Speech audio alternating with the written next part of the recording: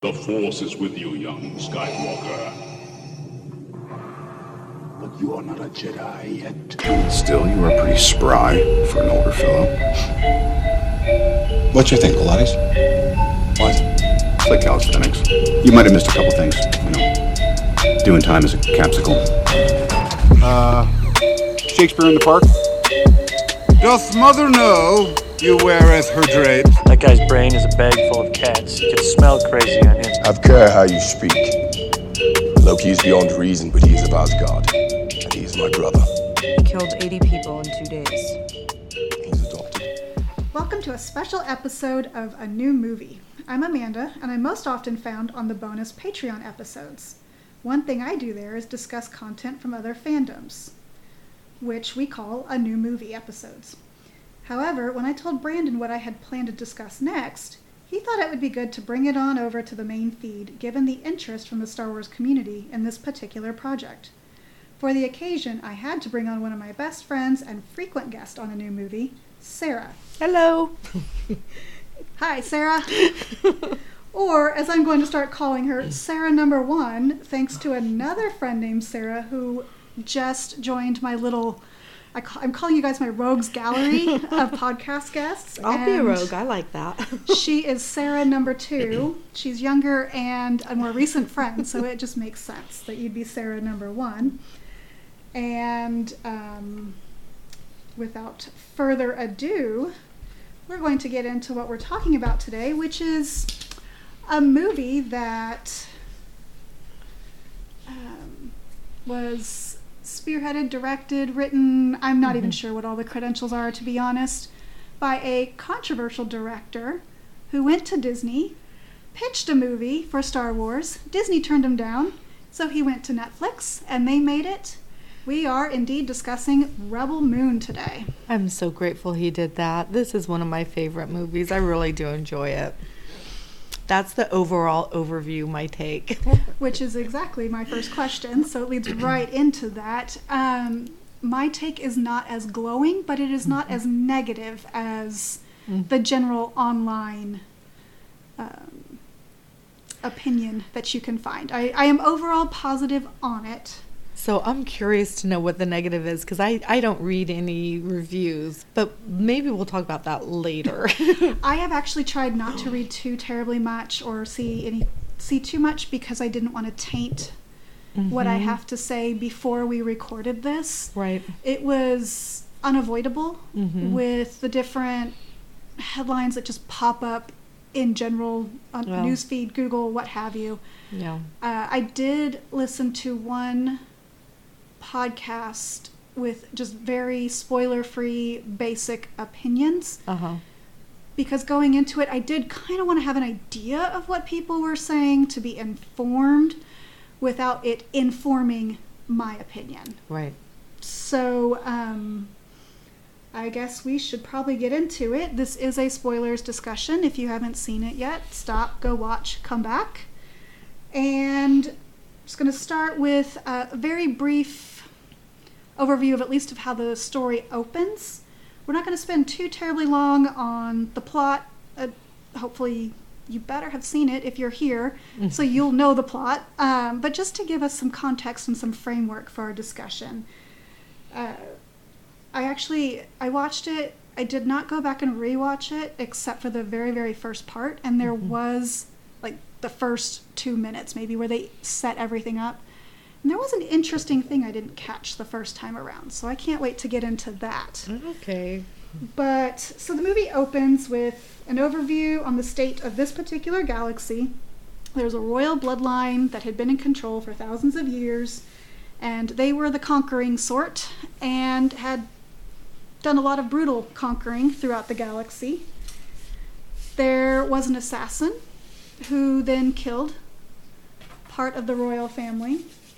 And then the senator, there was a power-hungry senator who took over as regent and sent his pet warrior throughout the galaxy to conquer even more worlds.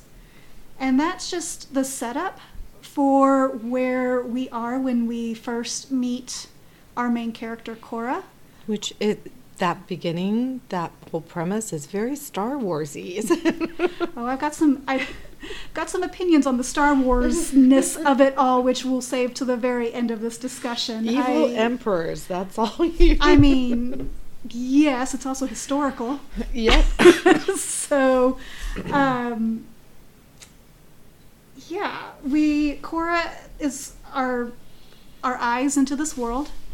She has settled, they said 2 seasons ago, on a farming planet, or at least area of the planet. I'm not sure the planets are quite as what is it, heterogeneous? No, homogeneous. Yeah.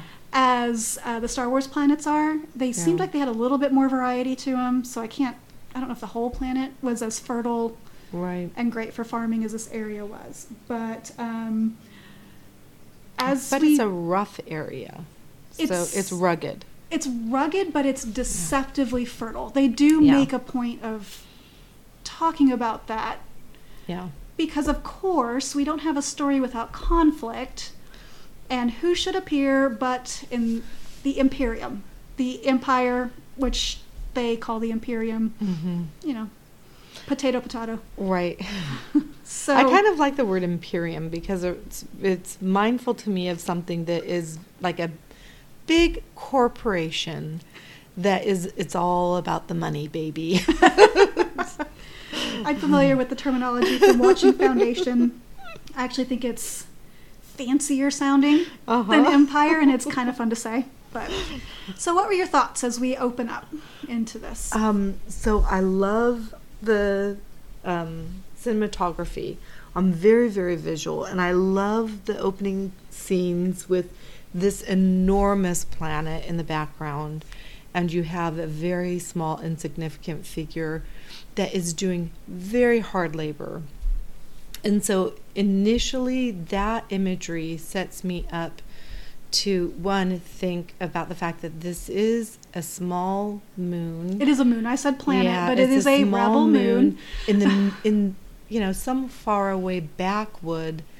This is the middle of nowhere type of it a is. place. It's the equivalent of the Outer Rim. We are in the Outer Rim right now. Yeah, and so I think that setup is very important because, one, Cora has hidden, right? Mm-hmm. She is at the very outskirts of civilization, of the universe, of the galaxy, whatever it is, and she's hiding. So you're in a very remote corner of this galaxy, and you see that insignificance, but at the same time, you see this enormous planet that and they talk about the mother world, and I'm not sure if that planet is the mother world. No, the mother world is where the seat of government is. Which is a completely different planet. So imagine how enormous that must be.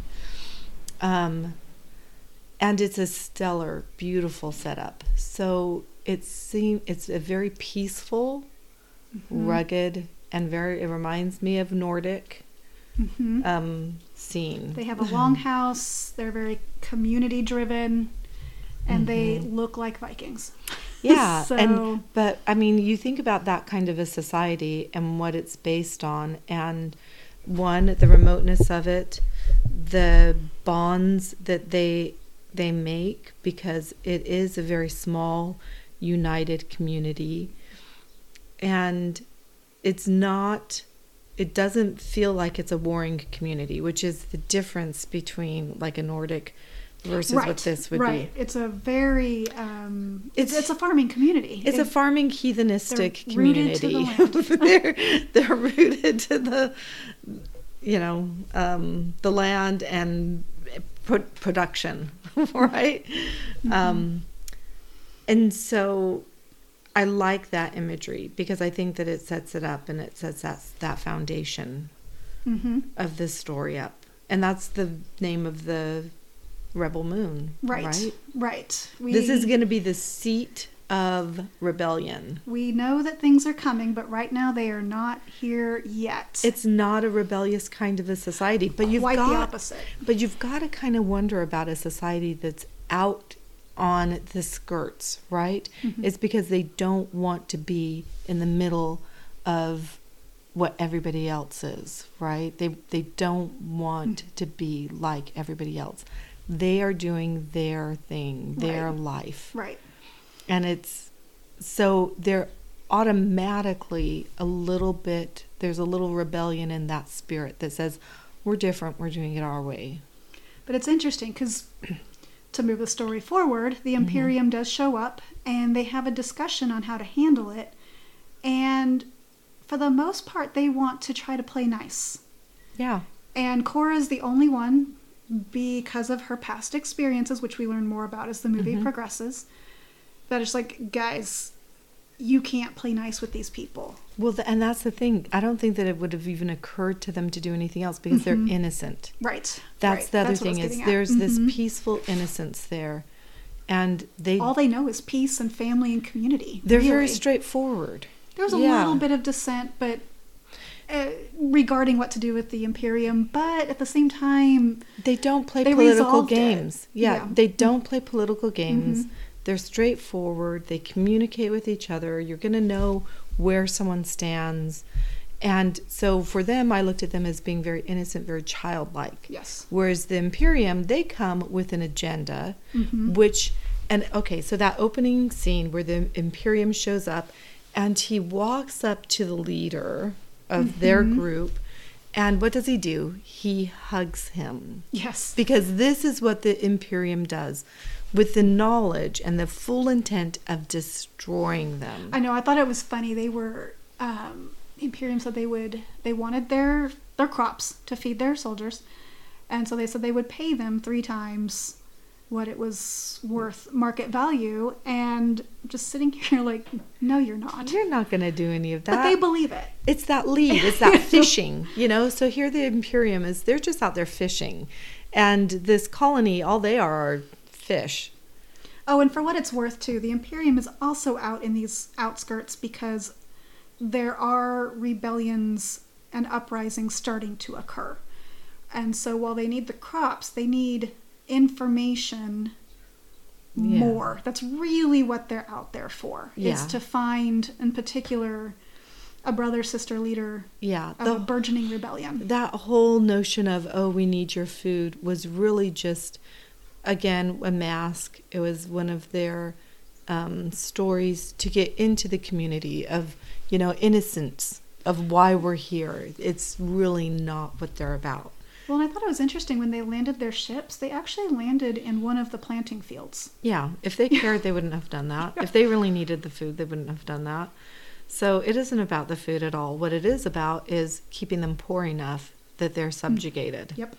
That's all it is. Yep. They will probably take that food and destroy it. Kind of reminds me of some of the things our government does. Okay. Well, back away. I'm sorry, it made that connection. Right. You may interpret that however you like on your political or your place on the political spectrum. We do not judge political opinions here. We love civil discourse with all. Absolutely. And all I can say is we're going to find common ground in our shared experiences in all of the movies we see. True. So that's all that's coming from. So again, we meet Cora. What did you think of Cora when we met her? So Cora is, she's alone. She's out there doing this really hard labor on her own. She's a little wisp of a girl. She is. Deceptively so, but... And, digging out this... woman, I should say. She's not a girl. It shows, one, her independent spirit, her hard work, and the fact that in a society that's removed itself from the center of the universe and is on the outskirts and living their own way, she's even more so. Mm-hmm. She's even removed from that. But she's done it to herself. Yes. To protect herself and others. Yeah. And then there's that scene where she picks up the dirt and she smells it, right? And it's that purity, that cleanness. And it's almost like she's clinging to, not clinging, but really savoring that aspect, that freedom that I think that earth kind of represents. Mm-hmm. And we come to find out later that she was the one sent out by the regent to be the leader in conquering these other worlds. And she is an infamous warrior. Yeah. Made so at the hands of the government. But nonetheless, that was her role. And so I think just being able to live a simple life, like her smelling that dirt, was that visual signal of how much she's trying to put off her past and just be simple. Yeah. And non-lethal. She's not that blood-hungry monster that actually took her and raised her. And it, you know, I Who said is the this. regent? Belisarius. Belisarius, yeah. And so, you know, as you learn of her story, she very much reminds me of Guardians of the Galaxy. Oh, Gamora. Gamora, yes. Where, you know, Thanos took her after destroying her entire life, right? Her family and everything. And that's really what happened to Korra, is Belisarius took her, I think, with an alternative, with, you know, because they are cunning. And so with cunning, he took this very innocent child, raised her up to love him with ulterior motives, in my... And remember, she had he gave her, she had a gun. Yeah. He set it under his chin, and she pulled a trigger, and it didn't work. So in that, I think he saw somebody that he could mold into this, a child of about 8 or so, pulling a trigger. Yeah. He saw something in there. Yeah, he saw some strength, and he knew that he could take advantage of that. Mm-hmm. She was at a young enough age that he Strength could... and vulnerability. Yeah, exactly. So those are her core aspects. And she warns her community about the Imperium, and they do not understand. They haven't experienced enough of the world. They're not cynical enough. They haven't been abused the way that she has. And she knows what's coming. Yep. And so there was one scene where they're in their discussion in that community before the Imperium sets down, destroying part of their field and then claiming they want it, right? Where they're like, what do they want? And she says, everything. And it's one of those very key points that, you know, that she has very succinctly said exactly what is true. They want everything, and they don't grasp it. No, it goes over their head completely, like they don't even hear it. But so she's warned them in the simplest and most exact terms, and they are so innocent they don't get it. Right.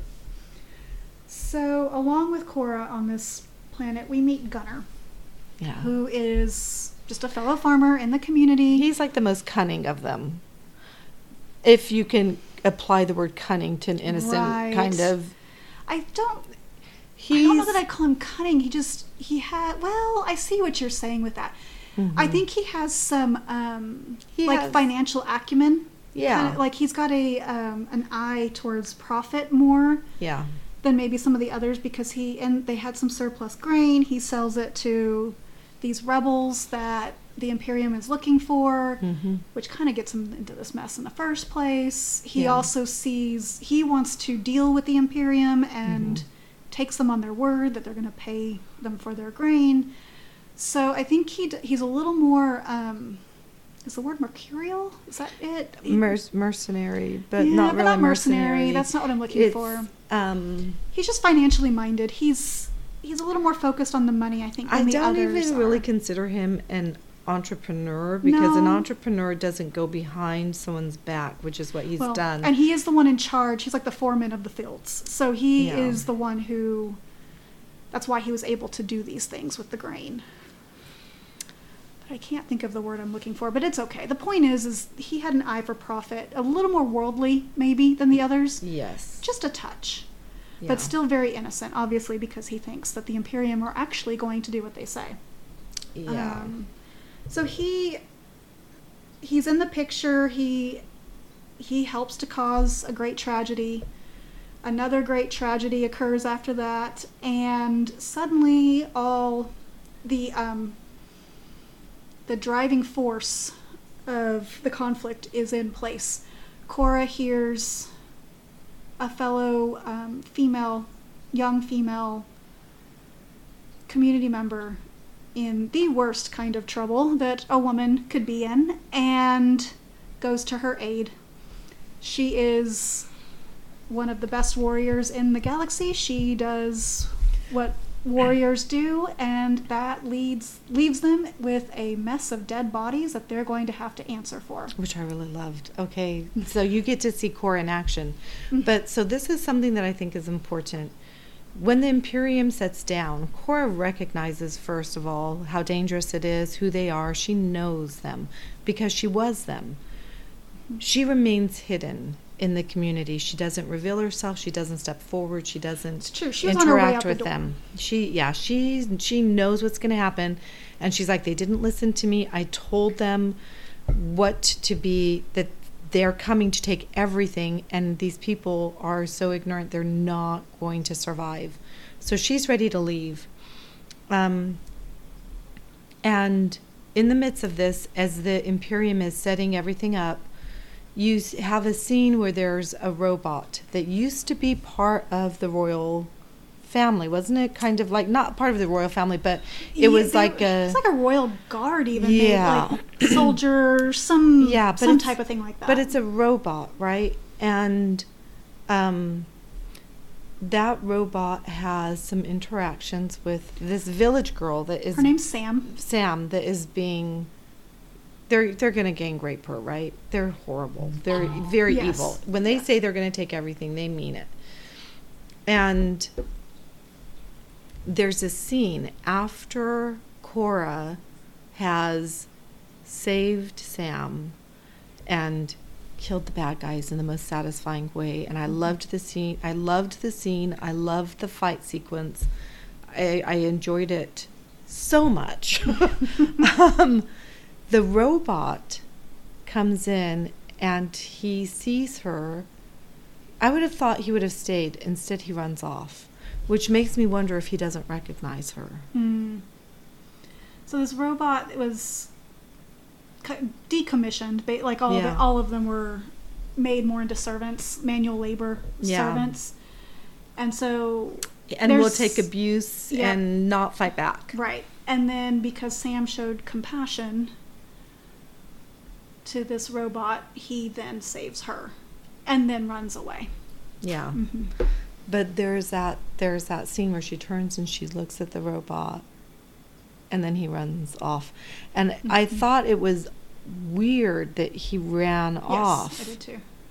And it made me think, okay, what more is going on there? Because there's more to this robot. Oh, there is. And we don't really see him really He's- ever again. There's a brief scene at the end, but his story is on pause. Yeah. It is coming back. Yeah. He's going to play a critical role, I think. He's voiced by Anthony Hopkins. He's coming back.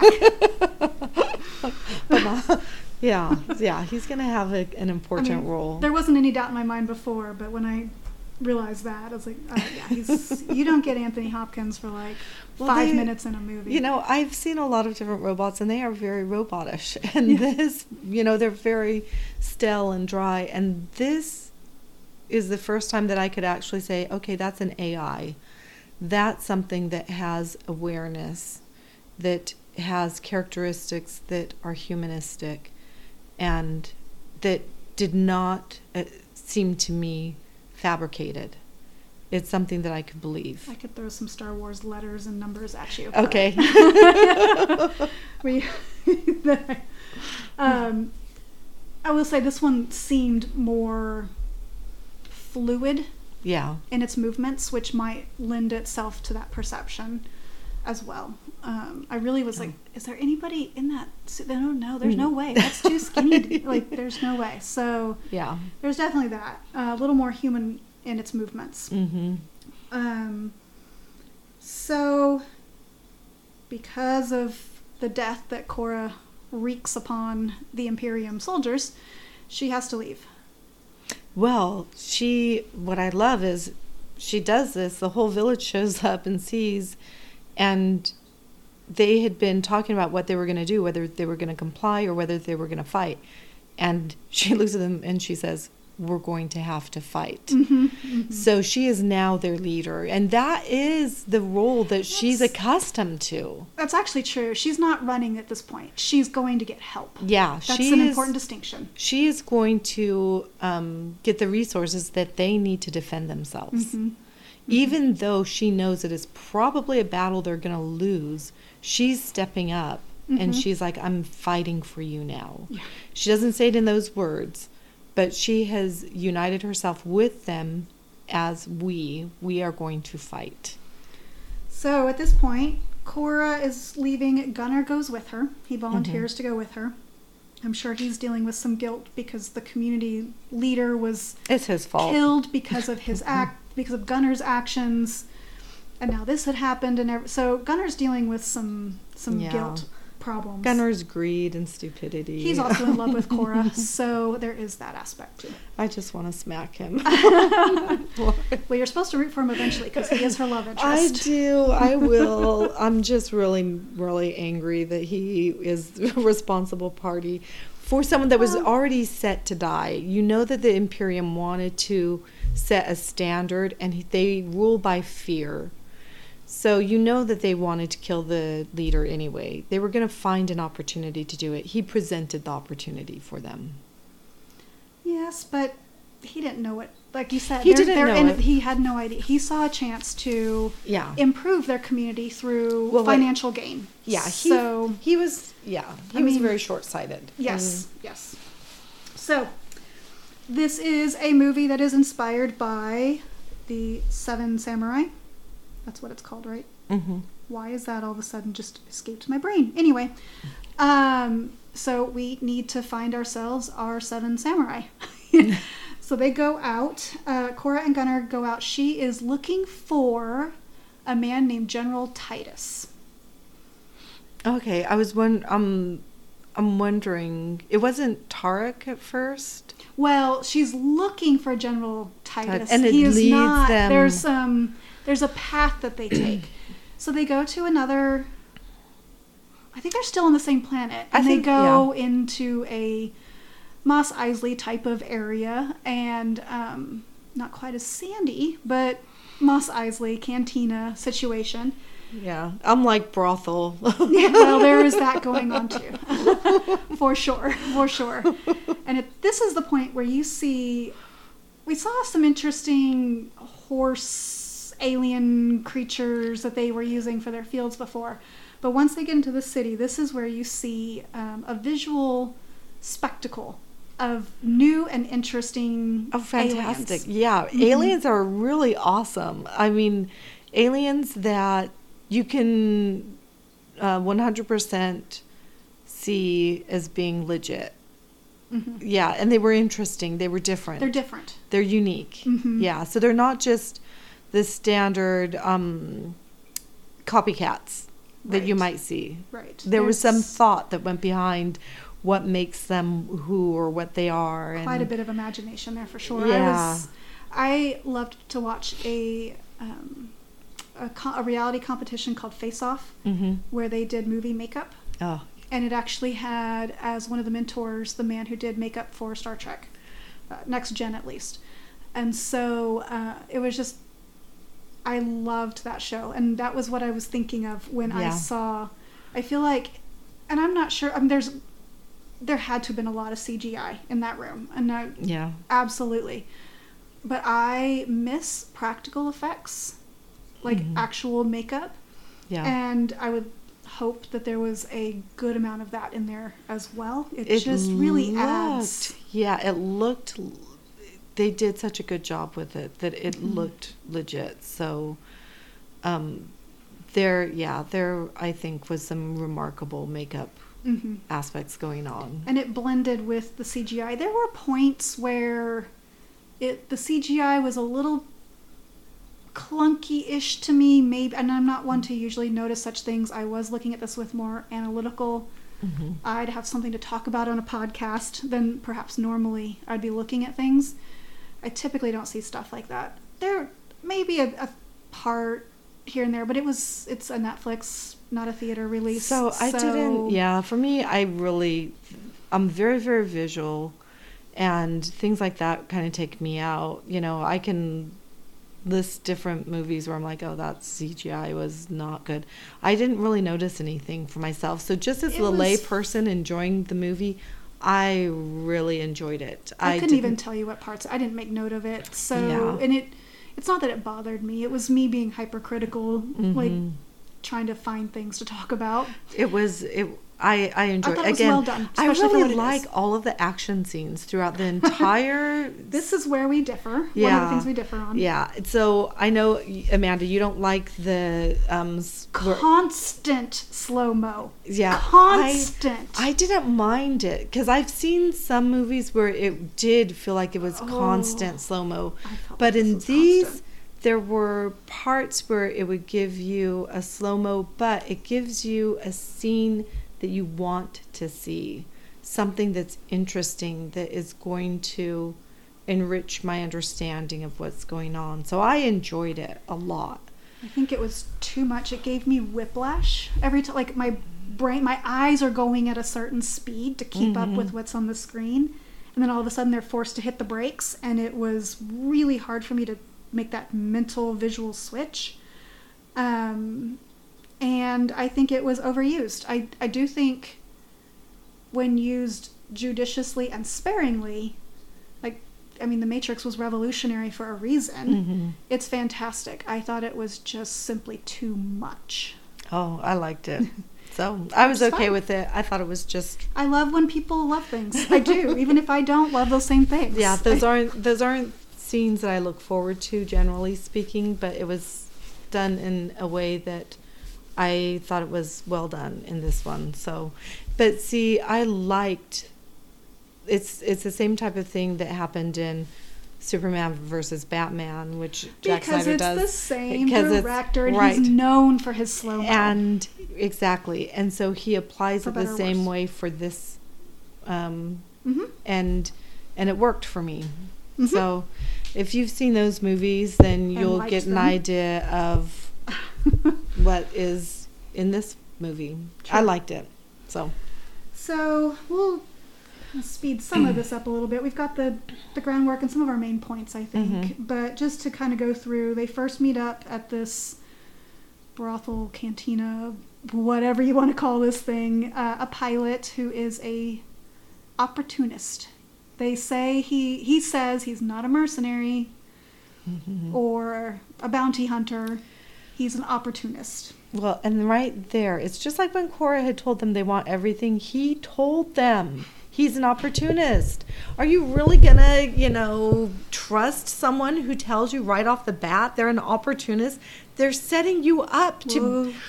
We'll get there. I'm going to sell you for parts. Because I have a critique there.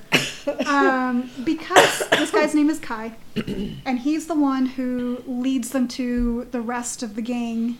And you'll recognize him from Sons of Anarchy if you are a fan of that. Unless you've never watched it. So they next pick up a slave named Tarek, who they're able to bargain or gamble for his freedom, which, we haven't seen that before anywhere. And it was kind of a deserty planet. So that will invoke some correlation. Yeah. So they grab him.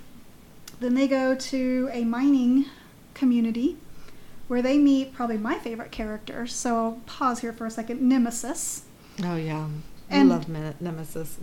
Right before this moment, so we have Cora, Gunnar, Kai, and Tarek. So we have 4 characters. 1 is female. 3 are male. And I don't usually think along these lines. not one to say you have to have this, check off all these agenda boxes to make a story complete. But when you do check them off in an organic way, I'm very happy, and I do think that representation does matter. You just need to do it in a way that fits the story. But I'm not too much on the, you don't have enough women in their train, but when there's a kick butt female, you better believe I'm behind her. And at this point, I was thinking, it's like, there's a lot of testosterone in this room. I think we need some more female energy in here. And lo and behold, Nemesis shows up, and she's amazing. She's an interesting character because she has a lot of strength, but she also is very, I wouldn't say she's controlled. Like, she controls her response. She's not out for vengeance. She's not emotional. Not anymore. Right. As we see her, she is, she's like a Buddha. Honestly, she is just like a Jedi, where she's controlling her emotions and protecting people and fighting only when necessary. There you go. She tries to talk to her potential adversary, to, in this case, a child kidnapper, but spider creature, spider woman. Such a fantastic creature. Yeah, it really was. That didn't work, so then she's forced to fight. But she is very Jedi in her. She is not bloodthirsty. She's not out to destroy. She's out to unite. Mm-hmm. She's out to understand. And I think that that's her core. And to protect people in need. Yeah, mm-hmm. And both the person that is inflicting the harm as well as the potential victim. She is trying to heal. Mm-hmm. I think that's... Mm-hmm. So it's really interesting to see a warrior that at their root is a healer. Yes. Mm-hmm. Mm-hmm. She's my personal favorite character, and I would love for her to get her own movie. I kind of loved the spider character. Well, say main character. I know. I really, really liked that character. She wasn't in there for a whole lot of time, but they had some depth to her, and I think she got the most depth out of all of the people that we meet. Yeah, or the gang, mm-hmm. Other than Korra, who is our main character. So, I thought Tark had some good, very noble character. He did, and we do, but I just don't. There isn't I'm not that as depth intrigued by him as I am by Nemesis.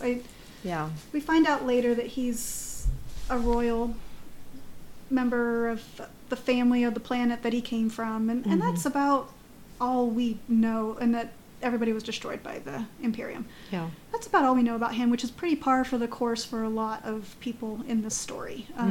So nothing about him really. He's got some skills. He speaks a different language. There are a few things that stand out, but not in the way to me that Nemesis did.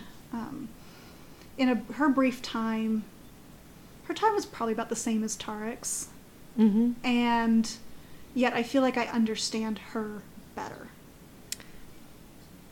They had different aspects. So for him, I think, and this is what's interesting, because each person, I think it highlights their different character strengths. And so for him, his character strength is honor. Yeah. Mm-hmm. He will never backstab you, ever. Right. He will pay off his debt. And actually, I did call him a slave. He's more of an indentured servant, but that is a form of slavery. It's servitude. And he was totally willing to take it on because he pays his debts. And he admitted to making the mistakes that put him there. Yeah. So I can see that. I guess I just don't find it as compelling. That's just me, I suppose. I just really loved it because he was obviously strong enough to leave whenever he wanted, and he put himself and allowed himself to be chained. It's like, dude, there's some honor there. I really, really did appreciate that, especially in our day and age where I think people, and in movies, you see them trying to get out of paying their debts. Mm-hmm. more than being willing to acknowledge and Take that accountability. yeah, I really liked it. Okay, we're going to move along a little faster here Mm-hmm. to get to. Anyway, we did want to dive into the characters. That was something that was important to us. Yeah. Before we started recording this, we found that to be. And this movie itself is pretty much about collecting the characters. Yeah. So It's about learning who the characters are. it's good to kind of breathe over them a little bit. Yeah, and it's critical. I think that he very consciously wanted to highlight their strengths Mm-hmm. and who they were at their core. The next person they pick up is General Titus. That's the one that Cora wanted to go get from the beginning. He's fighting in a Colosseum. His name is very Roman. There's a lot of Roman imagery there. In fact, he's so down that I wouldn't even say he's fighting in the Colosseum. He's He is now like the person they walk over. He's been defeated, and he's not dead yet. He's not dead yet. We never but see him fighting. He must be fighting when he's in there. You see a rat smell him and run away. Yeah. That's how low he is. So we don't actually know much of anything about him at this point. We don't even really know why it was so important to Cora to go get him. So with all those players in place, then they go and they try to recruit help from this brother-sister pair, the Blood Axes, Love the blood axes. for their fighters and their planes and the resources that they have. They're the rebels that the Imperium has been looking for. Yes, so they they're are. part of the reason that the Imperium is in the outskirts looking for these rebels. And they're the main driving force. And they're the ones that Gunnar sold the grain to. Yeah. So the brother goes with them. The sister stays with her people. And we have our 7 at that point.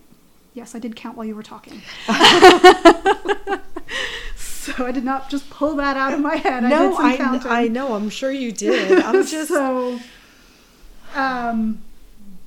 they are then... Okay. One of my...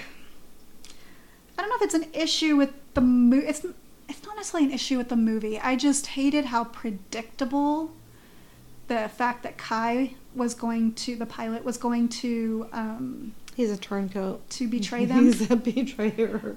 I really was hoping for some kind of subverting of expectations there, and was kind of bummed we didn't get it. But I mean, does it make it a bad story? No, there's that No, anticipation. The anticipation builds and builds and builds to the point of when is he going to betray them? Because you know he's going to do it. You don't, I mean, but it's laid out in such a way that you're like, well, maybe not. Maybe he won't. Because it does string you along. It does. I don't know. The thing is, I don't know that, like, as we discuss the character traits of these other people, nobody else would have done it except maybe Gunnar. Maybe. So that would have been a major twist if Gunnar, but see, there would have been some real evil in Gunnar to have done that. And well, and you start off knowing in the first Yeah. few seconds of seeing the planet that he is the intended love interest for Cora. Yeah. So it was very unlikely to happen. yeah. But I don't know. Maybe nobody betrayed and somehow the Imperium caught up with them in another way. I think that's what I was kind of hoping for. Hoping for, yeah. I mean, that would have been the ideal. But at the same time, you know, with Kai's betrayal, it was somewhat, I'm not going to find the right word either. Sorry. So you're going to have, but it was somewhat tampered for me in knowing why he did it, because he knew who she was. He knows who Kai is. Well, and he was the one giving them like the names. Let's go get Tarek. Let's go get Nemesis. And the reason was they had prices on their heads. They were major it was players. major bounty. Yeah, he was going to get rich off of this, and he knew he was going to get rich off of it. But most of all, he saw Kai, who was instrumental in destroying his family. Not Korra. Korra, yeah. Yes. So this was personal for him because he looked at Korra as she destroyed his family, his world, his entire world. He had some kind of line about choosing the winning side of history. Yeah. And so even though his family was... That's justification. Even though his family was torn for apart... his mercenary heart. But his family was torn apart just like all these other people that they collected. They all had tragedy because of the Imperium in their lives. They chose a different path. His heart. But it's just that part was interesting that I don't understand people who could endure that kind of pain and then still side with the people who caused the pain.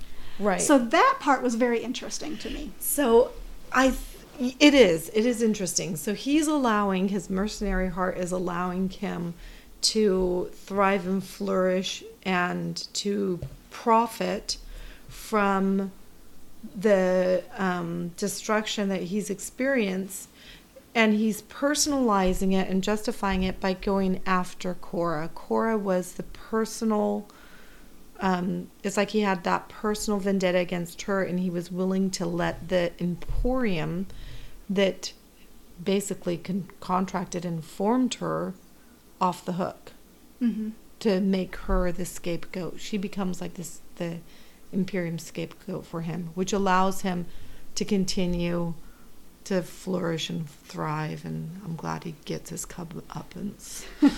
So we've been talking for a while, and there's a few more overarching questions that I wanted to get to. Our heroes are betrayed, then they are saved with some sacrifices along the way. They head back to the original They're moon, fighters. and they're going to start preparing for the war that is coming to their moon. And that's how part one wraps up. With that, what do you think was the most, well, we didn't even I'll touch on it so briefly. There was, in the beginning, it said the king and the queen were killed by an assassin. Yeah. I thought that they had said a princess too. There is So a princess, they but they did allude- not say it in that opening scene. They They only didn't. said the king and queen. Correct. They allude to it further on. If you continue watching, they allude to the princess being killed, but I don't believe that she was. And I what's don't either. critical to know there is that the princess has the power to bring life. So Korra was the personal bodyguard really for the princess, and saw the princess perform miracles, things that she couldn't explain, that really transformed Korra in some ways. A chosen one. She was a chosen one. Not Absolutely. Korra, the princess. The princess, yeah. So I don't believe that she was killed. However, I do believe that they may be using her powers. Right, because there's so much more. We have about 10 minutes before I want to Okay. finish up, but there is a character, Admiral Noble, who is a horrible sadistic human being. Or is he human? He's He's kind of like a cyborg. But he has a lot of replacement parts. Yeah. He is killed and then brought back to life. And so Sarah's If you theory talk to a is- neurologist, all you need is the brain, and you can download your brain, apparently. I mean, Elon Musk has said you can download a brain now and live forever. So If Elon said it, it must be true. I'm believing it.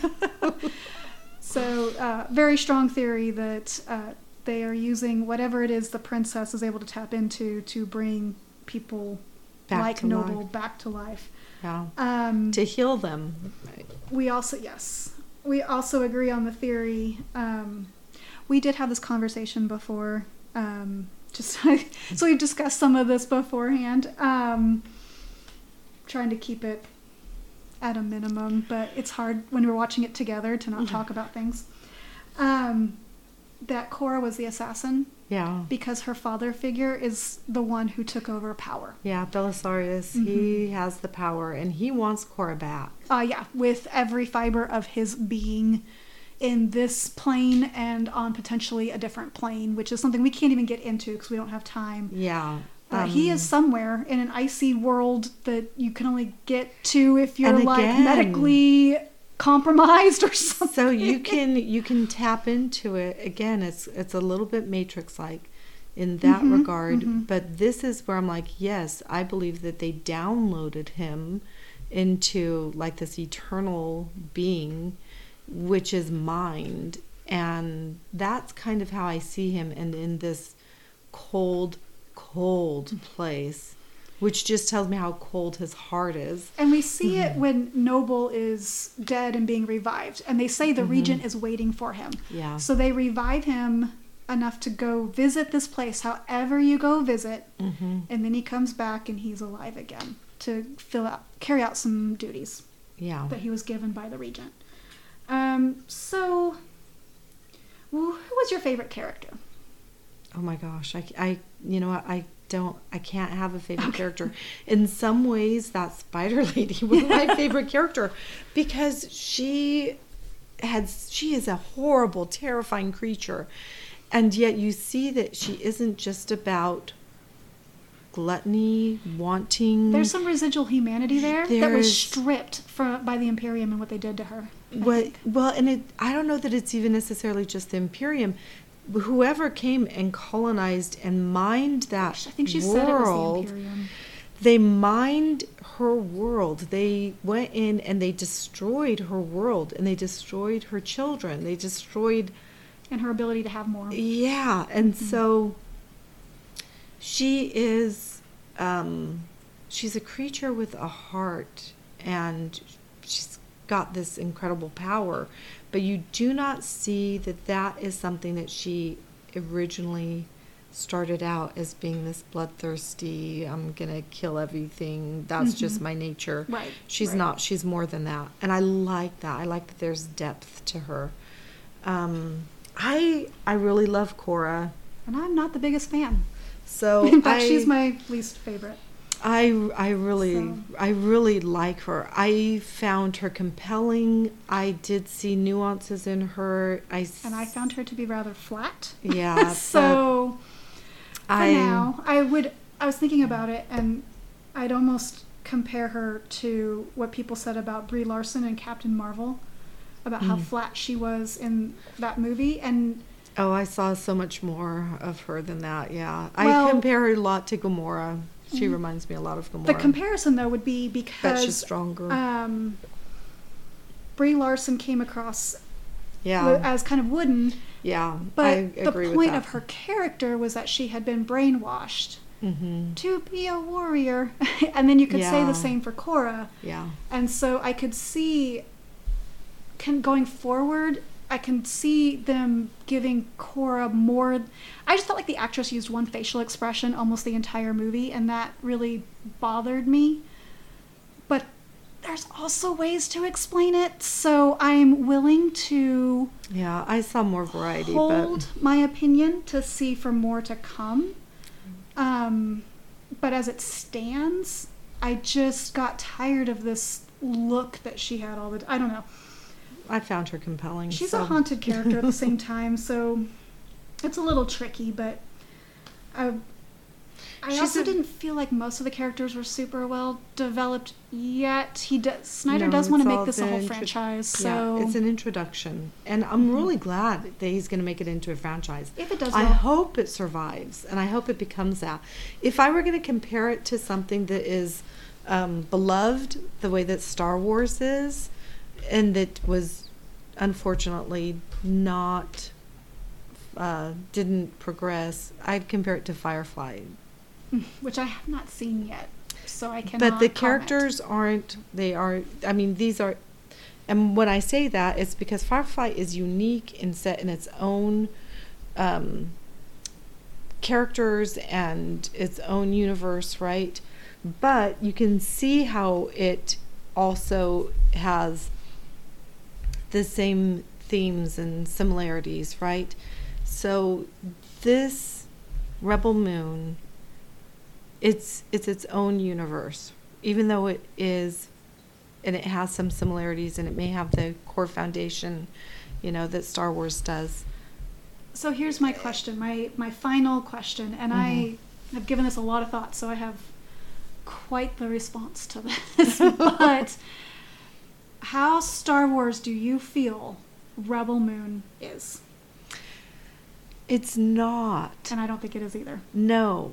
And I wouldn't compare the two. I think that they each they're in the same genre, but they're, Star Wars was intended for everybody, right? This one is more adult. Rebel Moon is more adult. And I really like that. I feel like I needed that. That is something that it fills for me. And I get great enjoyment out of it because, The Seven Samurai was a very adult film I haven't and seen story. it, actually. So, And, I know. And criminal. so it is maybe more true to that. It is the story of good against evil. It's the story of humanity. It's the story of individuals that have weaknesses and strengths and what they are and what they could be and what they end up being. There's a lot of sacrifice.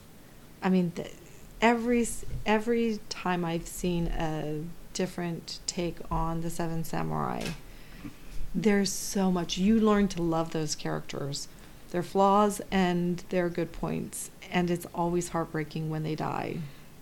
And it wasn't super heartbreaking to me, so I think that's what brings it down for me as a movie, is I enjoyed it, but very much on a surface level, I did not feel connected to it. But I want to come back to that Star Wars question, because I do agree with you, and I was struggling to find the explanation for that. One thing to me is that this is a sci-fi movie and Star Wars veers more fantasy. So there's no other than the princess, which we haven't seen a lot of. So it could go more fantasy in the second part. Right now, as it stands, it feels more sci-fi. But more than that, there wasn't any warsing in the stars. It was all on ground. There was no dogfighting. Oh, right. There was very, very, very minimal ships scenes. It was all planet side. Yeah. And it's funny because I often say that I love Star Wars, but I don't love the stars or the wars. I love the characters. Yeah. And it's true. It is very true. Star Wars is set up in the stars. But without having that framework for it, I didn't realize how much I needed that to enjoy or to feel more connected to the rest of it, or to connect it in the sense that this was supposed to be Zack Snyder's Star Wars movie. Yeah. When you don't have stars or wars happening in the stars as well as planetside, it just doesn't feel that way to me. And then I thought about... It's not, and I think that they shouldn't be making that comparison because... But it's what he said. It's from Snyder. It's not nebulous they saying this. It's the historical... Well, I would compare it more to the Star Wars franchise where they go and they find Anakin as a child, and that's set on the planet. There's a there's a big fight at the end in the stars. But the majority of it is planet. We get nothing in this one. And in the stars. in this one, you've got the scene where they're downloading their goods, right? And they're betrayed by Kai. That scene is the closest that we get to them fighting in battleships. And it wasn't enough for me to say that this feels Star Wars. And I'm not saying that as a critique. Well, I'm not. And I'm saying it shouldn't because it's called Rebel Moon. So it's even the name of it, it's grounded in a moon on a surface. And I think that that's intended. It is only because of the history that we know about how this movie came to be. Yeah. That those comparisons, they probably would have always existed to some extent, but not the way that they are. So my other thinking was, okay, my favorite Star Wars movie is actually Rogue One. Because I was thinking about the fantasy versus sci-fi and the magic versus the not magic-y things. I'm like, well, Rogue One wasn't doesn't even- have much. There It only was, has no Chirrut. magic, really. It has Chirrut, who's a guardian of the wills, but and then Andor, which has nothing. And people say there's a critique, which Andor's a favorite of mine, but there's a critique out there that it wasn't Star Wars enough because it didn't have Jedi and lightsabers and Force and all of this. But what it did have that Rebel Moon doesn't have yet, I will say yet, is this bigness, this feeling of galactic consequences from this one event. Like, for me right now, Rebel Moon feels very consequential for the people living on the moon, and that's it. With Andor, you have Luthen giving his amazing speech about, I'm going to butcher it, but something about fighting for a cause that he'll never see the sun rise on, because he knows he's probably going to sacrifice his life for a greater cause, for the galaxy. Well, they do talk. There is but it's towards the end. I'm telling you, that's why I say yet. That's why I say yet. It's not. But they there. do talk about that. And you don't have Mon Mothma and all the sacrifices she's making for the greater galaxy.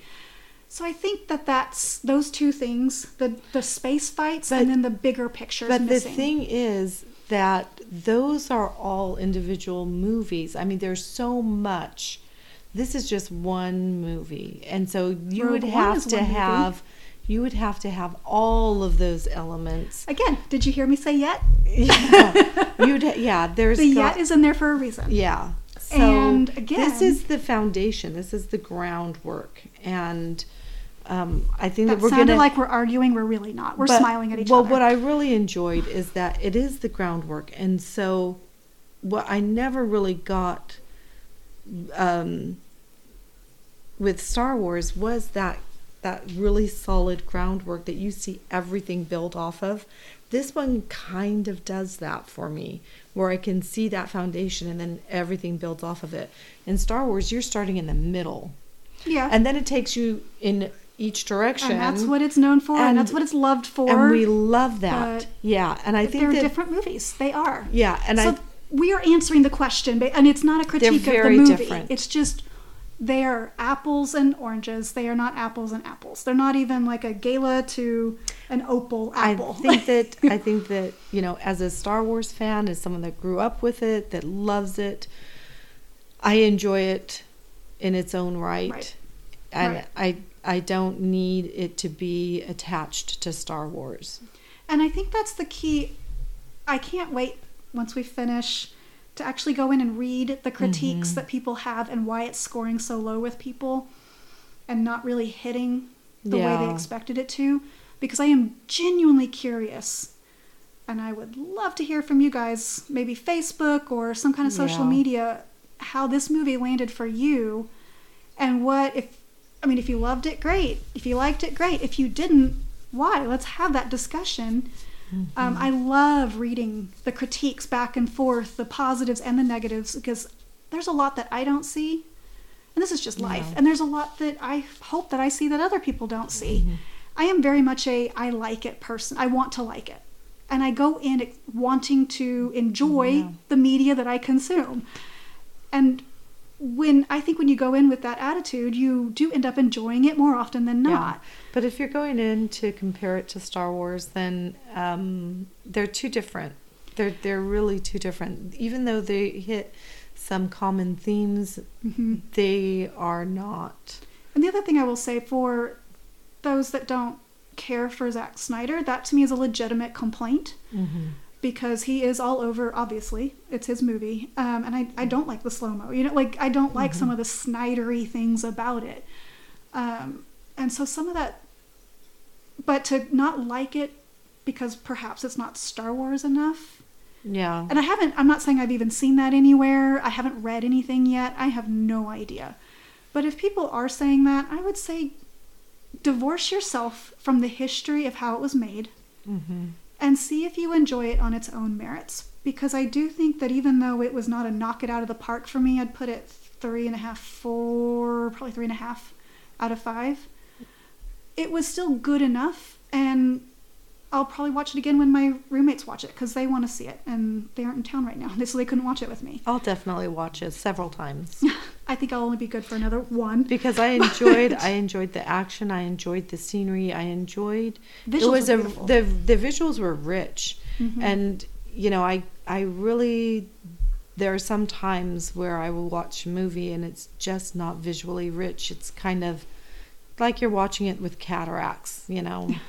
And this one wasn't like that. So there was a lot of highlights and contrasts, which I need to really enjoy a movie fully, and this one had it both in every way, in context as well as visually.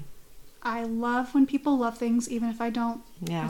Even if I don't like them or love them as much, I want people to enjoy what they enjoy. So I love that you loved it. I am glad that I enjoyed it and that it wasn't torturous to sit through. And I really enjoyed talking about it with you. Sorry if I talked, I mean, not if. I did talk over you a lot at the end because there were things I was waiting this whole hour to say. That's and all right. I was going to get it out no matter what. And I promise we are still friends. Well, no, and we're basically on the same page with it. She's a little higher than I am. And just to reiterate, if you want to see it, ignore what people say about it. Yeah. Watch it for yourself and make up your own mind. Yeah. There is plenty to enjoy in the world, and don't let other people make up your mind for you before you give things a chance. Yeah, give it a chance. Another thing I'd like you to consider trying out is our Patreon. All the money we earn goes towards giving free books to teachers, and I can personally attest to how valuable that is for our educators.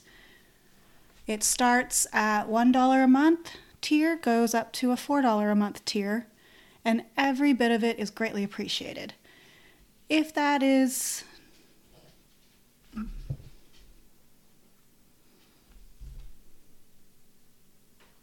another thing that is greatly appreciated is just word of mouth.